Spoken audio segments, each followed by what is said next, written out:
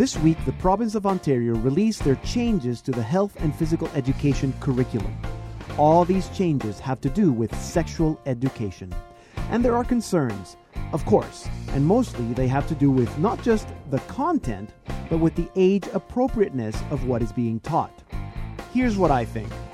It is my job as a parent to teach my kids everything when it comes to issues of morality.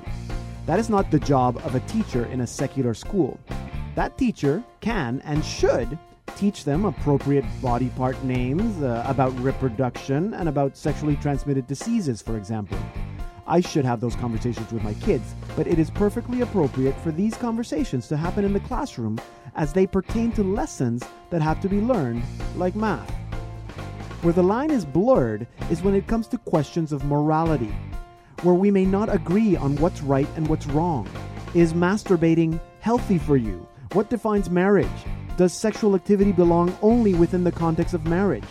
These are all moral questions, and a teacher should not be teaching anything about this as if it was dogma or scientific truth, any more than a teacher should be teaching my kids that they should or should not eat meat. It's always a gamble with teachers, as they will undoubtedly teach everything based on their own beliefs and opinions. But when these moral teachings are embedded in the curriculum, that's when we have a problem. If we want to keep religion out of the classroom, then don't just keep Christianity out of the classroom, but also any other moral beliefs, because those who profess them can be just as dogmatic as religious extremists. I'm Deacon Pedro, and this is the Salt and Light Hour.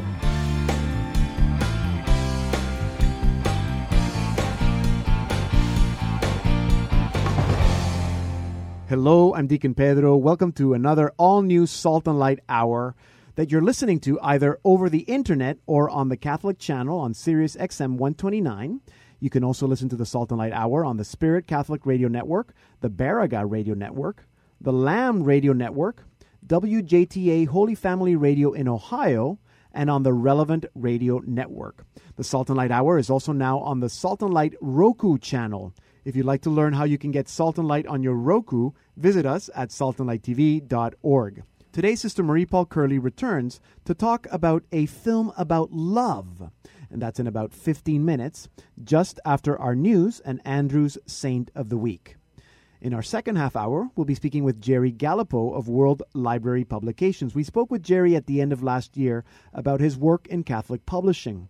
Jerry is a liturgical expert and has just released a book about cultivating a baptismal spirituality.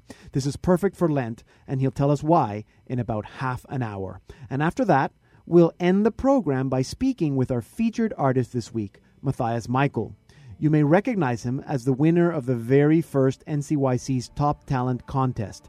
Matthias is now a singer-songwriter in his own right, and so we're very excited to be speaking with him today. Matthias's first album is I Believe, released after his Top Talent win, and since it's Lent, it's appropriate to begin with his rendition of Were You There?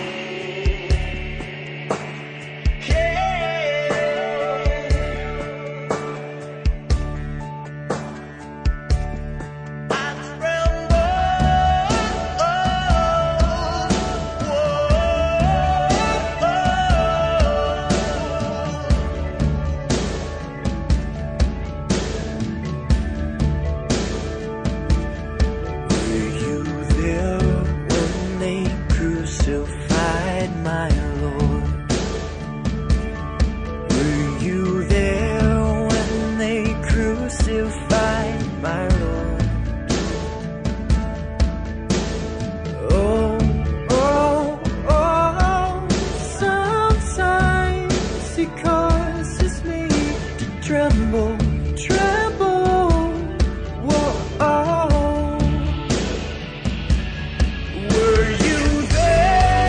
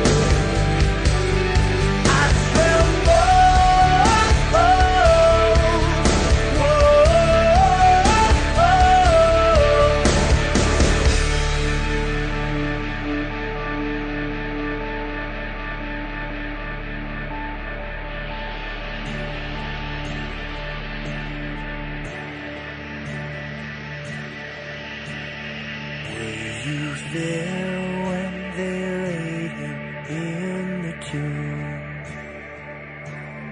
Were you there when they laid him in the tomb?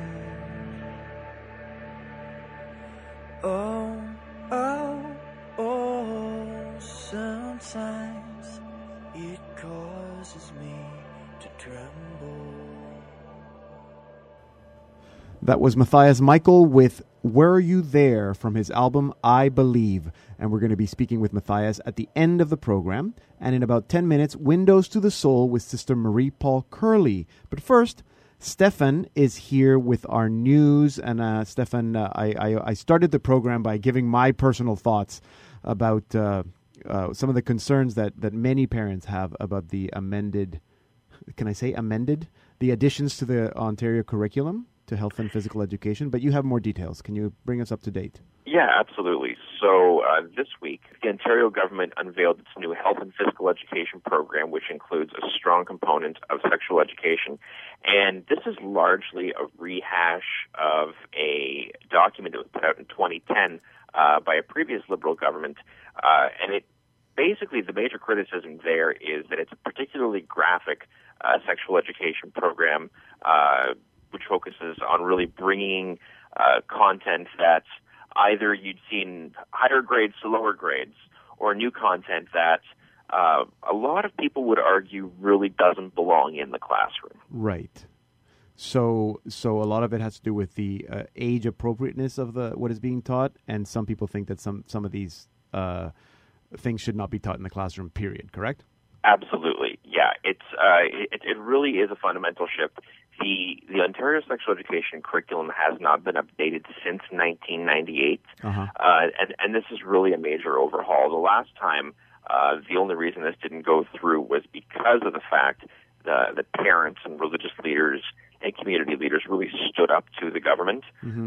While they are certainly standing up this time, it appears as though the government, under Premier Kathleen Wynne, is resolute in ensuring that this is in the classrooms in September. But really one of the major concerns leading up to this, in addition to the content, is how the consultation process went forward. Exactly. And it was a very cloak and dagger kind of consultation where the government said they were consulting parents, but no parents really seemed to know anything about a consultation.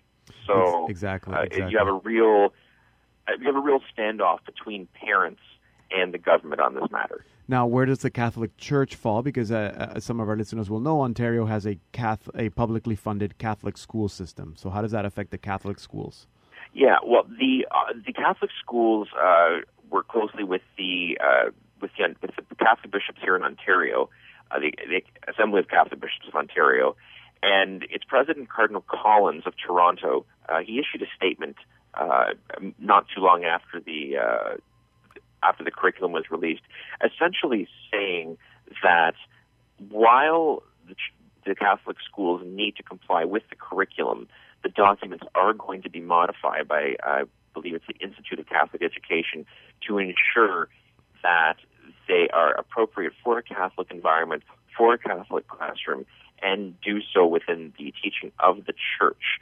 And he also indicated that this has been a tradition that the Church has, in Ontario, has been involved with for over 30 years now with a family life program that is appropriate for a Catholic classroom. Okay, I'm sure we're going to hear more about this story, but I don't want you to go before you give us a bit of an update. There were some more Christians that have been abducted in Syria, correct? Do you have any news? This is true, yeah. We found out the other day that the Islamic State in Syria has raided a number of villages and abducted over 90 people. Some reports are saying as high as 150. And at this point, the whereabouts and the well-being of those Christians is currently unknown. So coming off the heels of what happened in Libya to the 21 Coptic Christians being executed, there's a lot of concern in place, especially from the local bishop, who, while he's certainly hopeful that this doesn't end the same way, he said there's an unfortunate precedent that has been set in the past. Yeah, another story that I'm sure we'll hear more and more as it develops. Thank you, Stefan Slovak, for your updates today. Happy to join you. Our news producer, Stefan Slovak. Be sure to watch him Mondays to Thursdays for his daily updates on Perspectives on Salt and Light TV. You can also watch it daily on Roku and on demand at saltandlighttv.org. Hi, this is Ben Apolinar, and you're listening to the Salt and Light Hour with Deacon Pedro. I'm Deacon Pedro. You can find me at deaconpedro.com and also on Facebook. Just search for Deacon Pedro. And my Twitter handle is at DeaconPedroGM. And now it's time for Saint of the Week with Andrew Santos. Deacon Pedro, happy Lent. Happy Lent to you, my friend. Oh, my goodness, man. Like the day before Ash Wednesday, I had to get that special A word out of my vocabulary.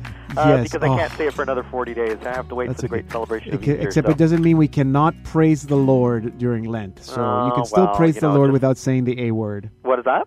You can still praise the Lord without saying the A word. Absolutely, absolutely. But that A word comes Save with it for a Easter. little bit of Yes. emphasis and a little bit of oomph. So I'll just have to, wait till Easter. That's good. But Lent is going well, and hopefully Lent is going well for you and for our listeners. Absolutely, and you have a saint for us. Absolutely. I mentioned that we would look at some Lenten saints that could help us on this faith journey that we are on these next 40 days. And considering, on a more serious note, considering the problems that our Christian brothers and sisters are facing in the Middle East right now, I think it'd be really, really good if we could look at a Middle Eastern saint in particular.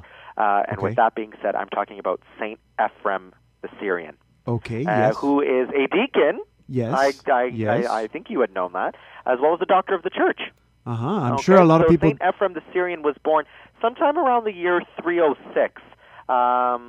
That's what we know in Nibbasis. And Nibbasis is a Syrian town which is located in modern-day Turkey. And with, everything going on in the Middle East right now, we're hearing a lot more about what's going on with everyone on the Syrian-Turkish border. So if you can picture that, Nibbasis is a Syrian town which is located in modern-day Turkey. The church was suffering under the persecution of the Roman emperor at that time. And it was long believed that Ephrem's father was a pagan priest, interestingly enough. But evidence from his writings that we know of suggests that both his parents may have been Christians.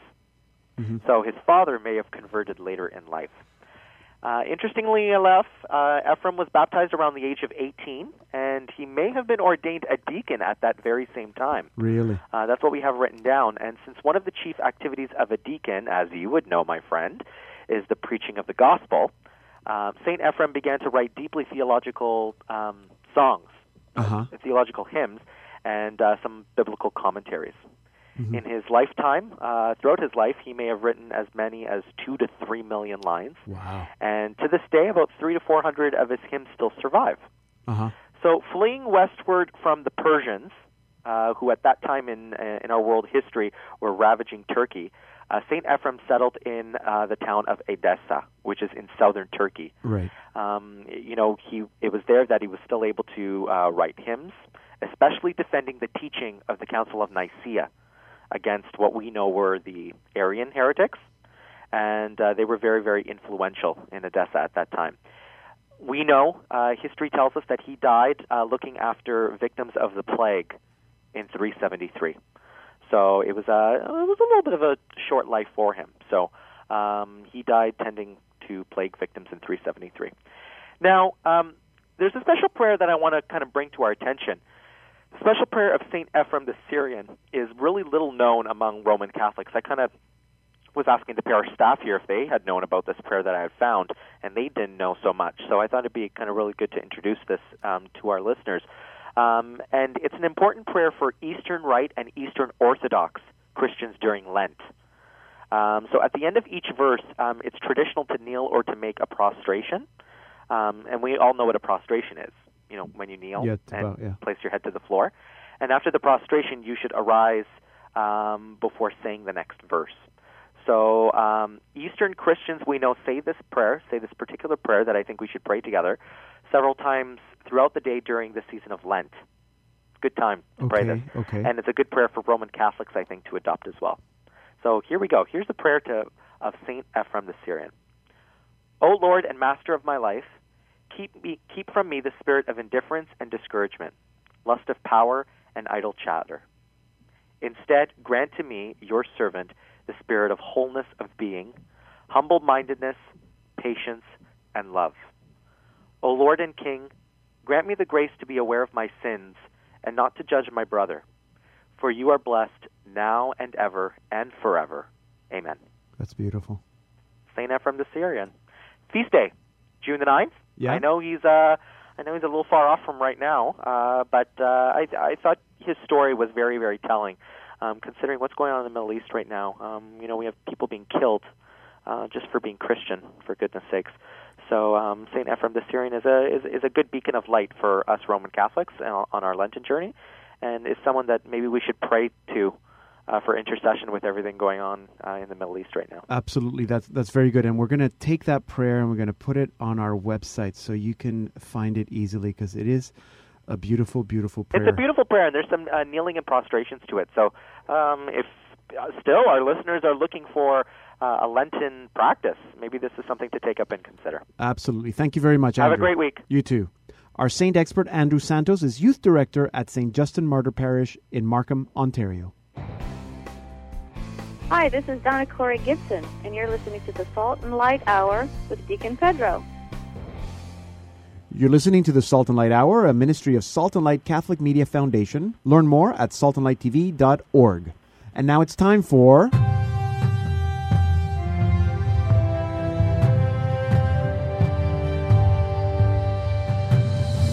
Windows to the Soul with Sister Marie Paul Curley. Welcome back to the program, Sister.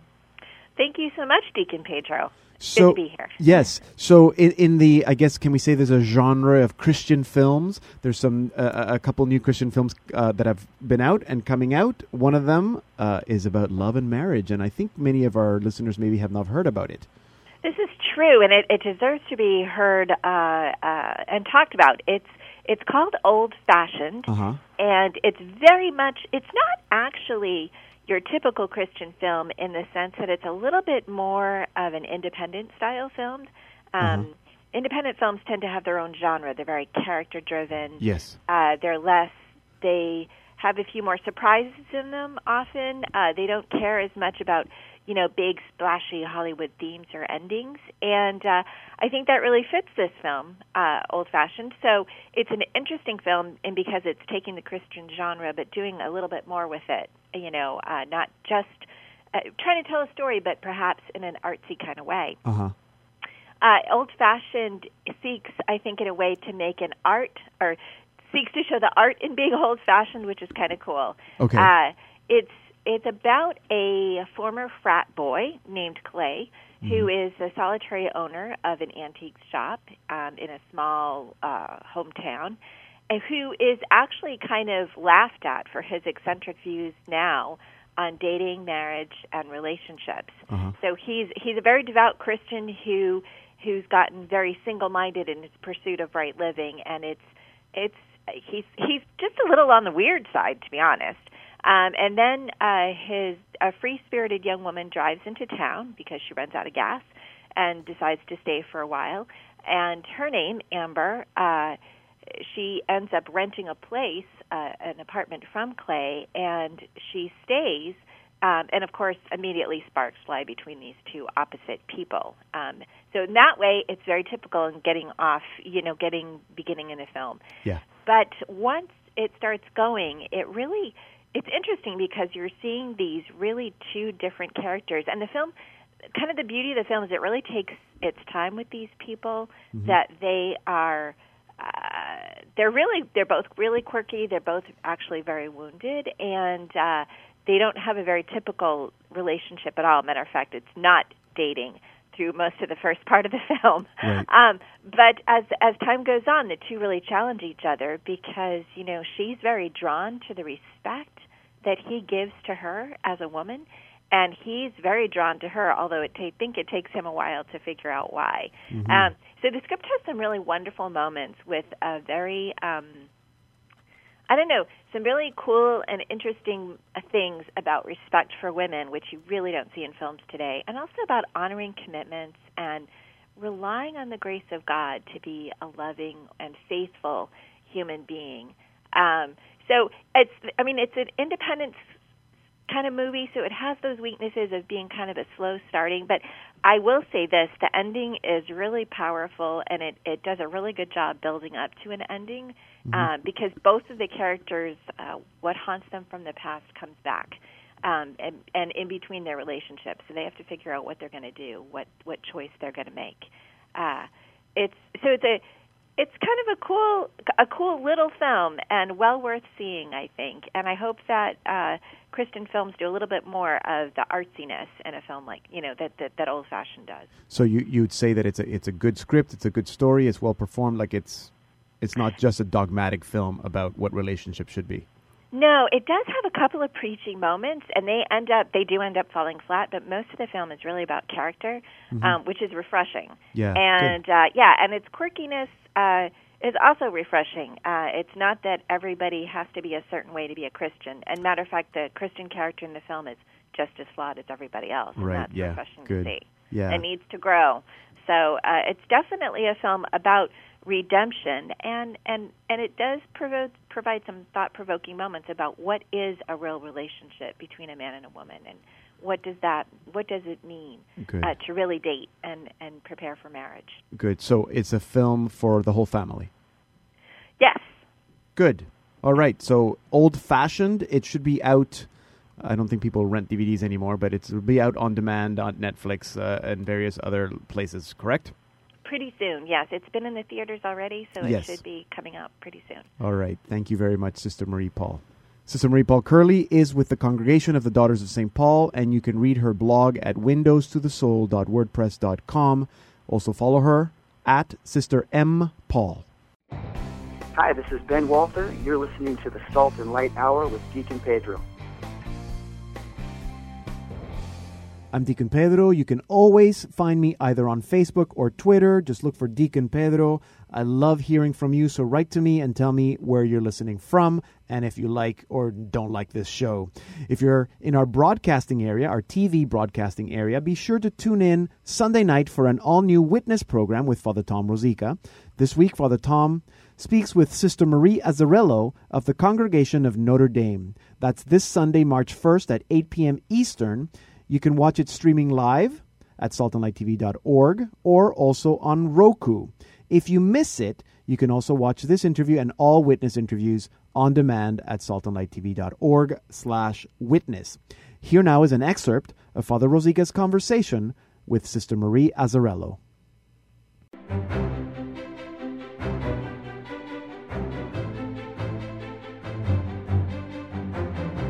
Sister Marie Azzarello, thank you very much for coming to us from Montreal. Sister, the Congregation of Notre Dame, CNDs, is a wonderful congregation from Canada. Summarize for me in a nutshell Marguerite Bourgeois' dream and how that dream occupied your life and has mobilized your life all of these years. I think she wanted to be present to people, and in Mary she found her model. And she lived that the whole of her life. When you look at her life, what strikes me is a bold, courageous woman who wasn't going to be locked up in a monastery, as important as that is, but she was responding to specific needs of her age. What were those needs? The needs were education. And even when she was in Troyes, she was out educating the poor of Troyes. Once she had her own conversion experience, she really wanted to, at least she thought she was called to the cloistered life. Right. But each time she tried, she was refused. She came here, and what always amazes me is that in the time she lived, after from 1653 until she died at 80 in 1700, she crossed the ocean 7 times. Oh. And she always came back. We talk about charisms of religious congregations. Perhaps another way to describe it, what's their brand? What's their mark? What's that distinguishing characteristic, that signature? Is there such a thing for CND sisters? If you look at Marguerite's life, it was always education in a variety of ways. I mean, she not only had children, she educated the women. When the Filles du Roi came, the young women who were sent over become the wives and the mothers in the colony. She took them under her wing, and she took care of them and said she had to prepare them to be wives and mothers because families were so important for the future. That was an excerpt from Witness with Father Tom Rosica. This week, Father Tom speaks with Sister Marie Azzarello of the Congregation of Notre Dame. Remember that if you're outside our broadcasting area, you can watch Salt and Light TV streaming live at saltandlighttv.org and also now on Roku in North America and in Ireland and England. Coming up in our second half hour, Jerry Gallipo of World Library Publications tells us how to cultivate a baptismal spirituality this Lent. And we speak with NCYC's top talent winner, Matthias Michael. So don't go anywhere.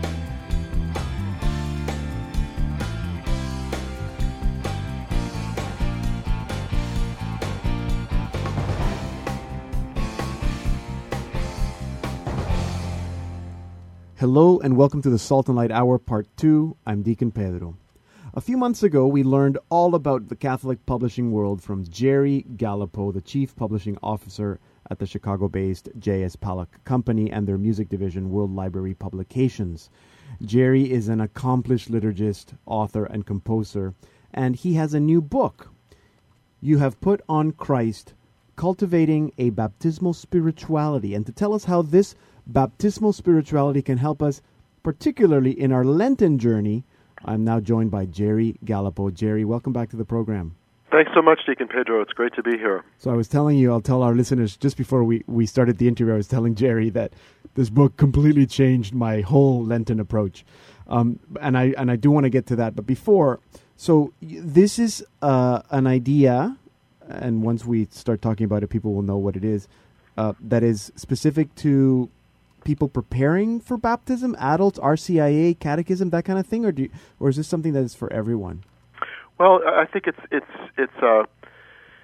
quite interesting because it's a fairly recent discovery, not just for catechumens or those the elect preparing for baptism, but for all Catholics during Lent.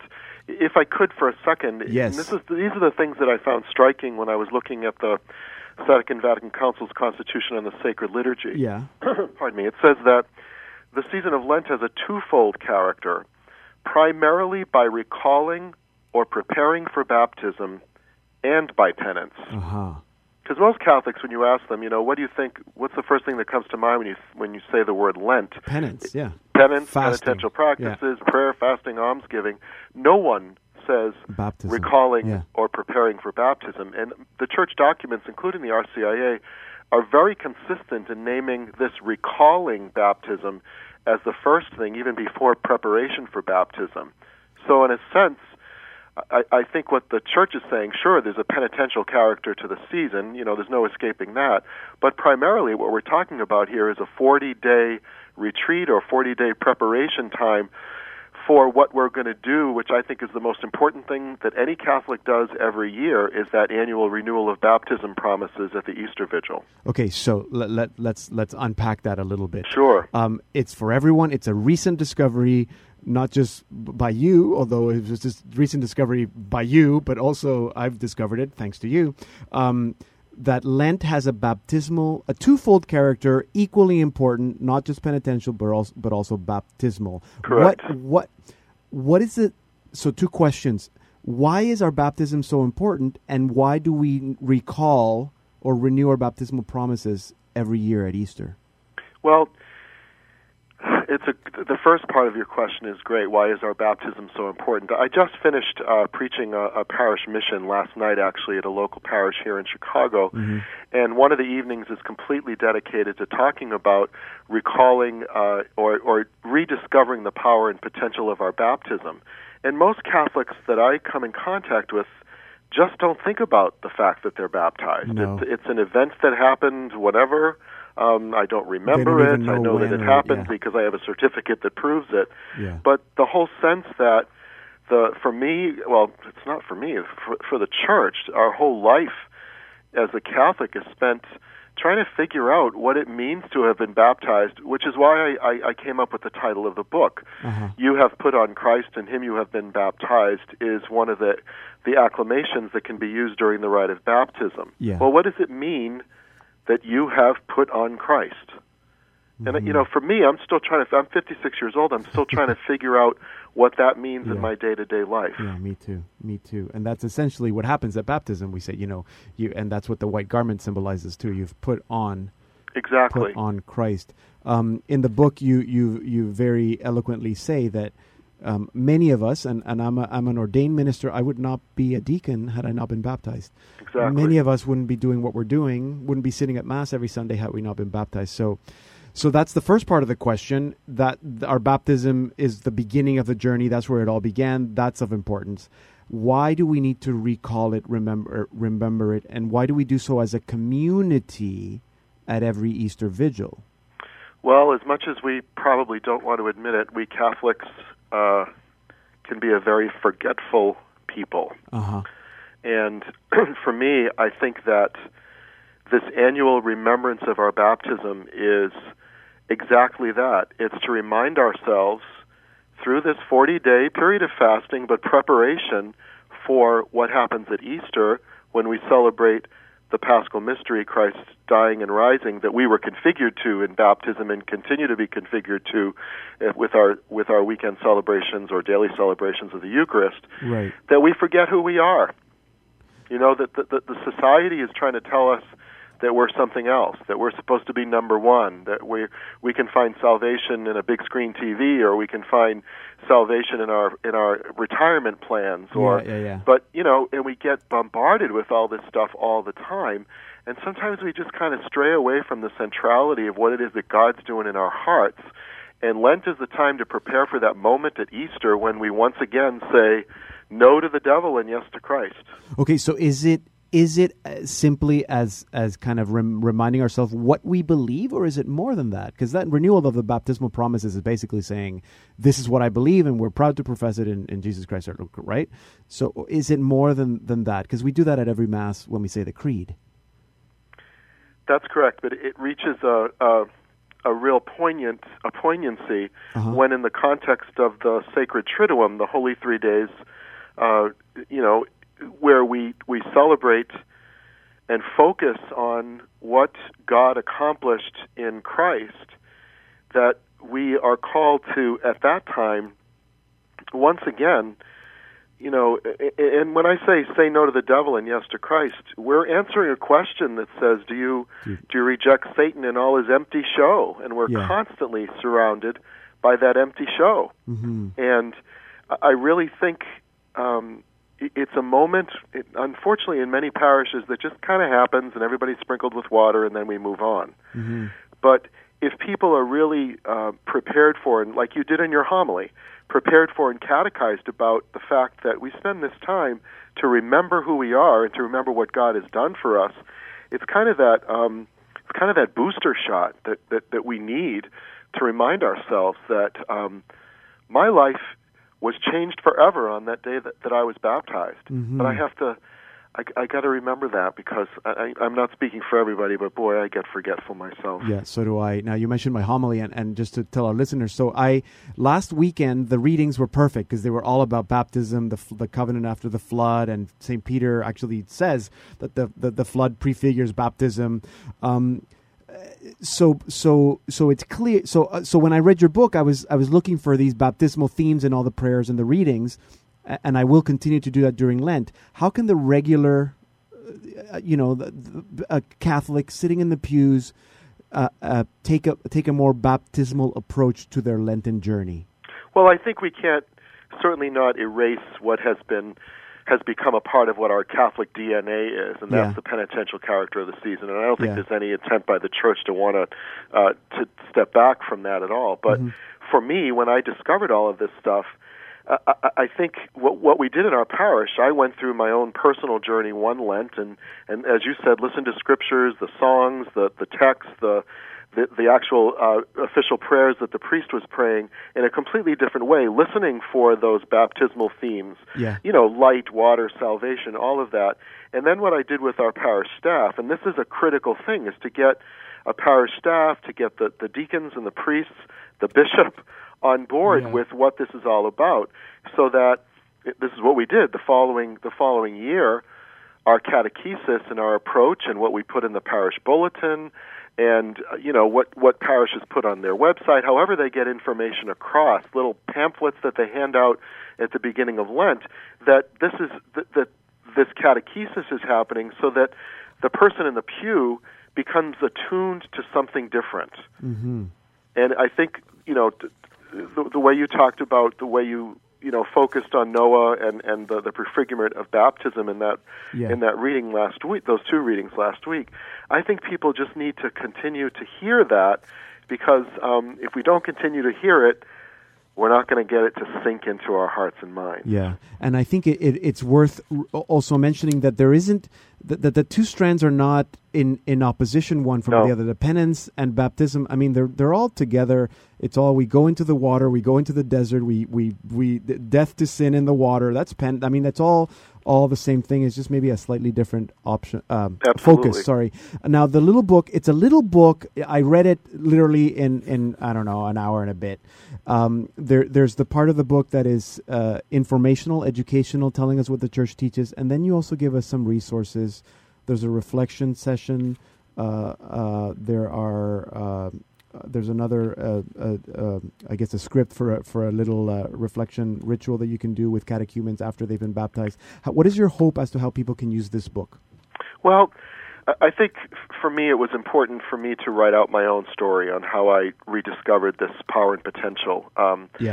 And that was the starting point for it. But then it just kind of unfolds into ways to try to address the question that you asked about parishioners in the pews, but just baptism in general. And this little service that I have in here is just not necessarily just for catechumens after baptism, but I suggest that parishes once a year in the fall do something like this. Okay. That they bring people together, or in small retreat groups or small groups, to just get people to understand, what this is all about. I had a woman at the parish mission last night. I asked a general question, what did this mission mean for you? And the mission was all focused on living a sacramental life.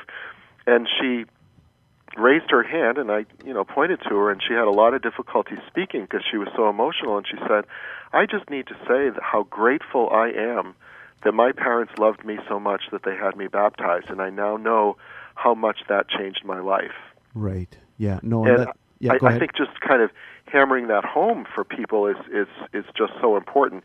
The book ends with several suggestions for ways to actually cultivate this kind of baptismal spirituality in the parish, and these are things that I've tried and tested in my parish experience, and have found to be really helpful. Catholics can be hard to change, or hard to to help think differently. Although when you start talking about an event that happened that really changed the course of their lives, with their own response and faith, of course, because this is not magic that we're talking about. I've really found that people really come alive, especially those who have maybe settled into some malaise about their faith, or, this is what I do. I go to Mass on Sundays. Yeah, and Lent is a good time to kind of renew that, but you're certainly not saying that it's only Lent. We need to have this attitude throughout the year. Jerry, we have to leave it there, but I'm very excited, and I hope you can tell that I'm very excited about this book, and I hope our listeners are too, and that they can start, maybe using it during Lent and throughout the year in their own parishes. Great. Jerry Galipeau is Vice President and Chief Publishing Officer for the J.S. Pollack Company and its Music and Liturgy Division, World Library Publications. Jerry is a popular parish mission presenter and retreat leader, author, and composer. His latest book, You Have Put on Christ, Cultivating a Baptismal Spirituality, is published by World Library Publications. You can learn more or purchase the book at wlp.music.com. Here now is our featured artist of the week, Matthias Michael, with Son of God and Son of Man, from his album, I Believe. The storm I'm stranded in has caused my light to dim. The wind has brought with it fear and sin. The wind awakened me. I cried out to the sea. Who is here to help me? He answered me.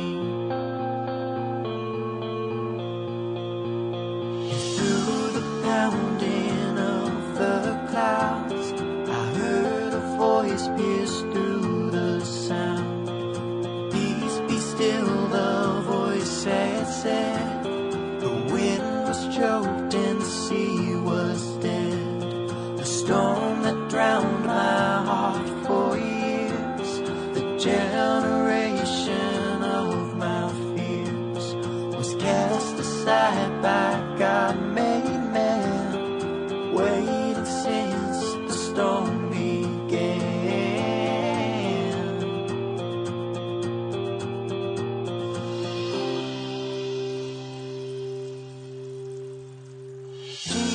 Jesus, Son of God and Son of Man, Savior, Jesus, calmed the waves and conquered the grave.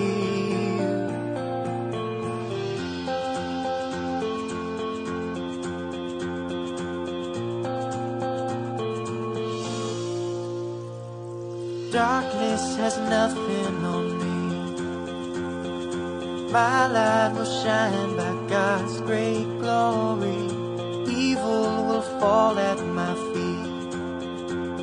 The war has been won, and Jesus claims victory. Angels and saints are shouting their praises. The people are singing, and I will rejoice. Death has been conquered, and Jesus is risen. The storm has been calmed by his voice. And through the pounding of the clouds, I heard a voice pierce through the sound. Peace be still, the voice had said. The wind was choked and the sea was dead. The storm that drowned my heart for years, the generation of my fears, was cast aside by God-made man, waiting since the storm began.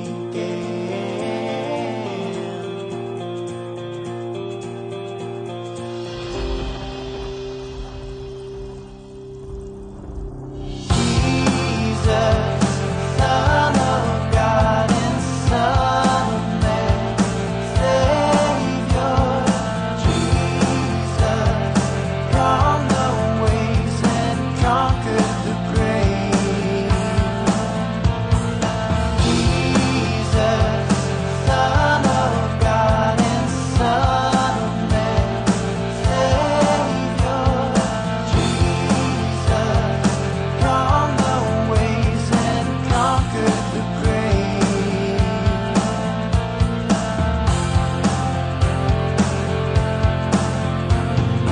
Darkness has nothing on me. That was Matthias Michael with Son of God and Son of Man from his album I Believe.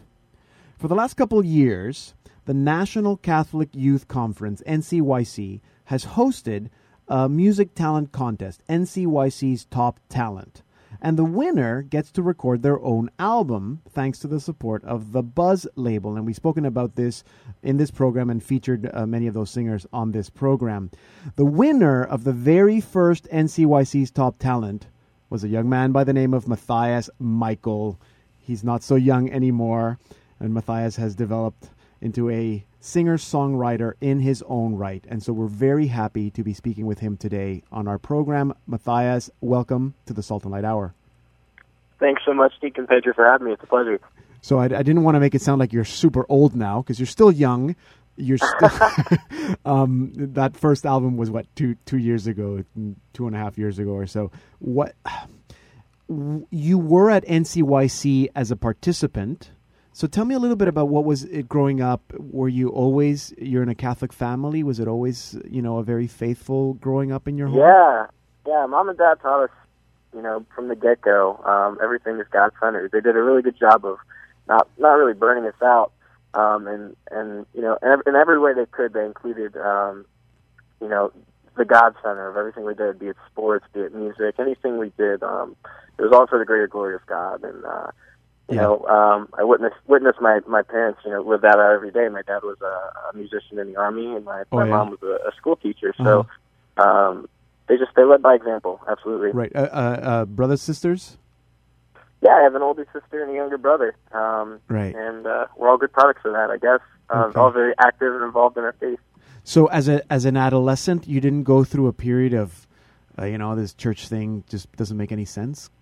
Yeah, that kind of actually came for me towards the end of high school and college. I never necessarily completely strayed away from the church, but I was hit with a lot of tough situations. I had it pretty easy growing up, I'm not going to lie. Yeah. I didn't go through anything profound. I didn't have too many huge struggles. I was a really regular kid.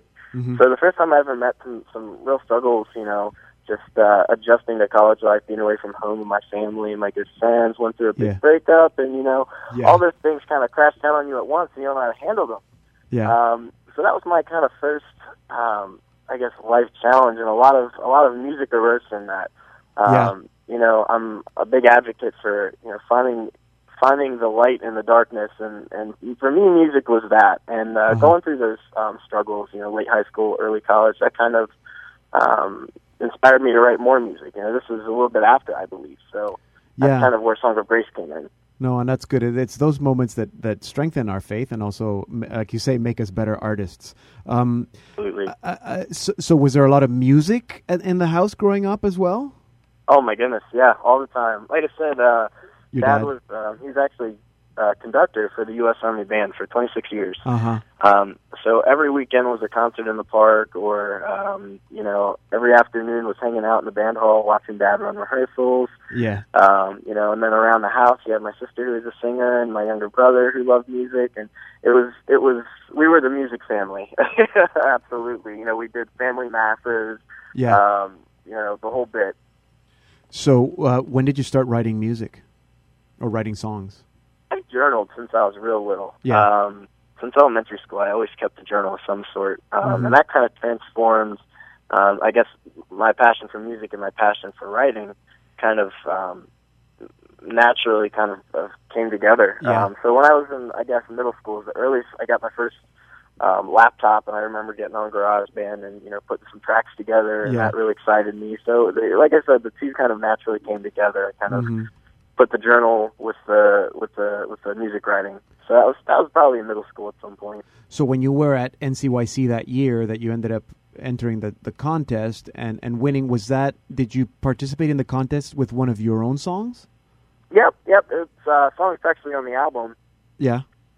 And it's called Pick Me Up Today. Right, okay, yes. And then the songs, so once you won, I guess, the opportunity to record your own album, did you have a lot of the songs, or was the songwriting part of that process with Sal Solo and the Buzz label? Yeah, I was still really, really figuring out the whole songwriting thing. It was nothing I did super seriously. Yeah. The song I won with was essentially a prayer that I just wrote down, and my mom was trying to convince me to do this contest thing, and I was reluctant, but I ended up doing it anyway. So I took that prayer that I wrote down, it's really poetic, and I just put some guitar chords over it, and that was my first real, songwriting on the spot, I guess. Yeah. So when I won the competition, it was that all over again. It was like, all right, time to put out an album, and it was like, oh man, I've never really, developed a whole bank of songs. So it was really a learning process for me. That whole album was, absolutely, my first step into those waters. And Sal was a really big help to me throughout all that. We co-wrote a lot of the songs, and he, showed me the ropes, if you will. Since then, I've kind of branched off and, I guess, matured a Grace And again, Song of Grace is really a model for that. Kind of a taste of what's to come. Yeah, right. And Song of Grace is your new single. I'm going to get to that in a second. So Sal Solo and I are good friends. He's been on this show many times. And so the Buzz label is dedicated to helping young Catholic singer-songwriters develop not just as songwriters, as performers, but also as ministers. So do you find that that's where you want to go with your life in terms of doing music ministry or the music that you do as ministry? Yeah, as I mentioned before, my songs are really, when it comes down to it, the prayers. Yeah. And I feel that my passion in life is sharing these prayers with young people and older people alike.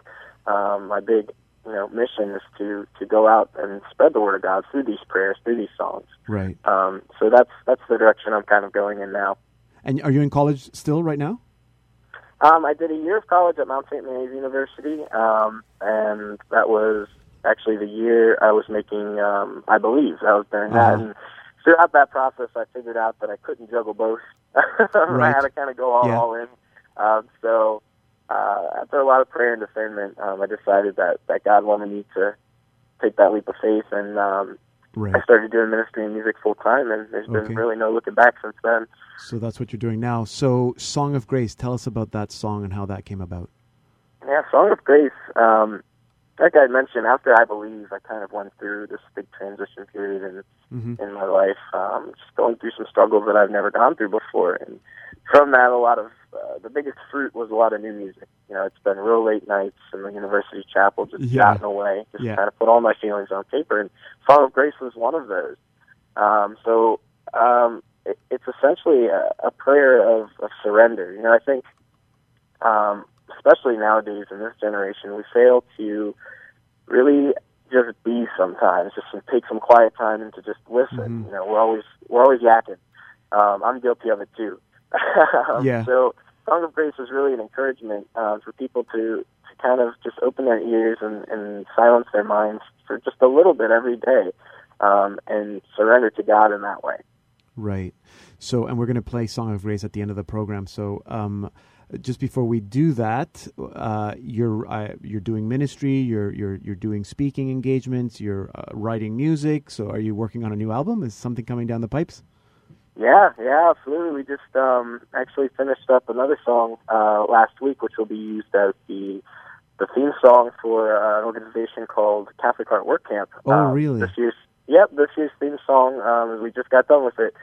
Nice. So that'll be included on the album that's soon to come. We're still kind of feeling around for a release date, but we're definitely in the works on the new album. Okay, nice. So make sure if there are any other singles, you send them this way and we'll play them. So new album in the works, lots of ministry plans. It's been great speaking to you, Matthias, meeting you, I guess, over the air. Yeah, totally. Keep doing what you're doing. Thank you very much. You can learn more about Matthias Michael at his website, mmichaelmusic.com. We're going to put that link on our site so you can find it easily. And here now is that song that we were just speaking about, Matthias Michael's new single, Song of Grace. Let me fall on you when I am weak, when the world has brought me to my knees. There's nothing that this voice can speak. These tears are my surrender.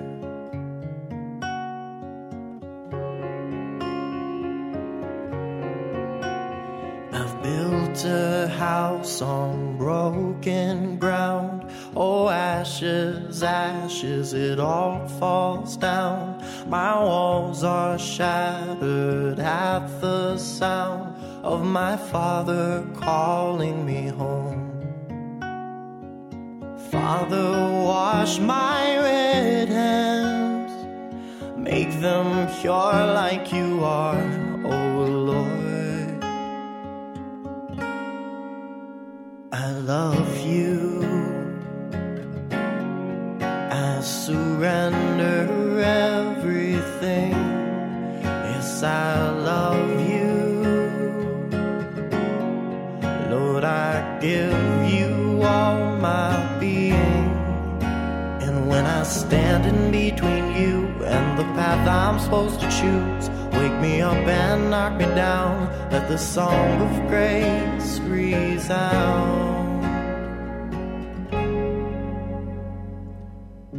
We're listening to Matthias Michael with Song of Grace, and that will take us to the end of this program. Remember that if you tuned in late, you can stream or podcast all our Salt and Light Hour programs for free at saltandlighttv.org/radio. That's also where you can now listen to uninterrupted music all day long on our 4 online music Salt and Light radio stations, which are made possible thanks to the wonderful support from artists like Matthias Michael and publishers like The Buzz Label. So go to our website and learn how you can listen to online or on the go on your mobile devices. You can learn all about Salt and Light Catholic Media Foundation, how you can purchase our documentaries, and watch our programs at saltandlighttv.org. You can also go to that same webpage to find out how you can add Salt and Light to your Roku. Remember, you can always reach me, Deacon Pedro, through Facebook or Twitter. Just look for Deacon Pedro, and you can let me know what you think about what you hear on this program, and if there's something else you'd like to hear on this program. Thank you for your generosity, for your prayers. This program is completely free thanks to donations. So thank you for considering us when you're making your charitable contributions. I'm Deacon Pedro, and this has been the Salt and Light Hour.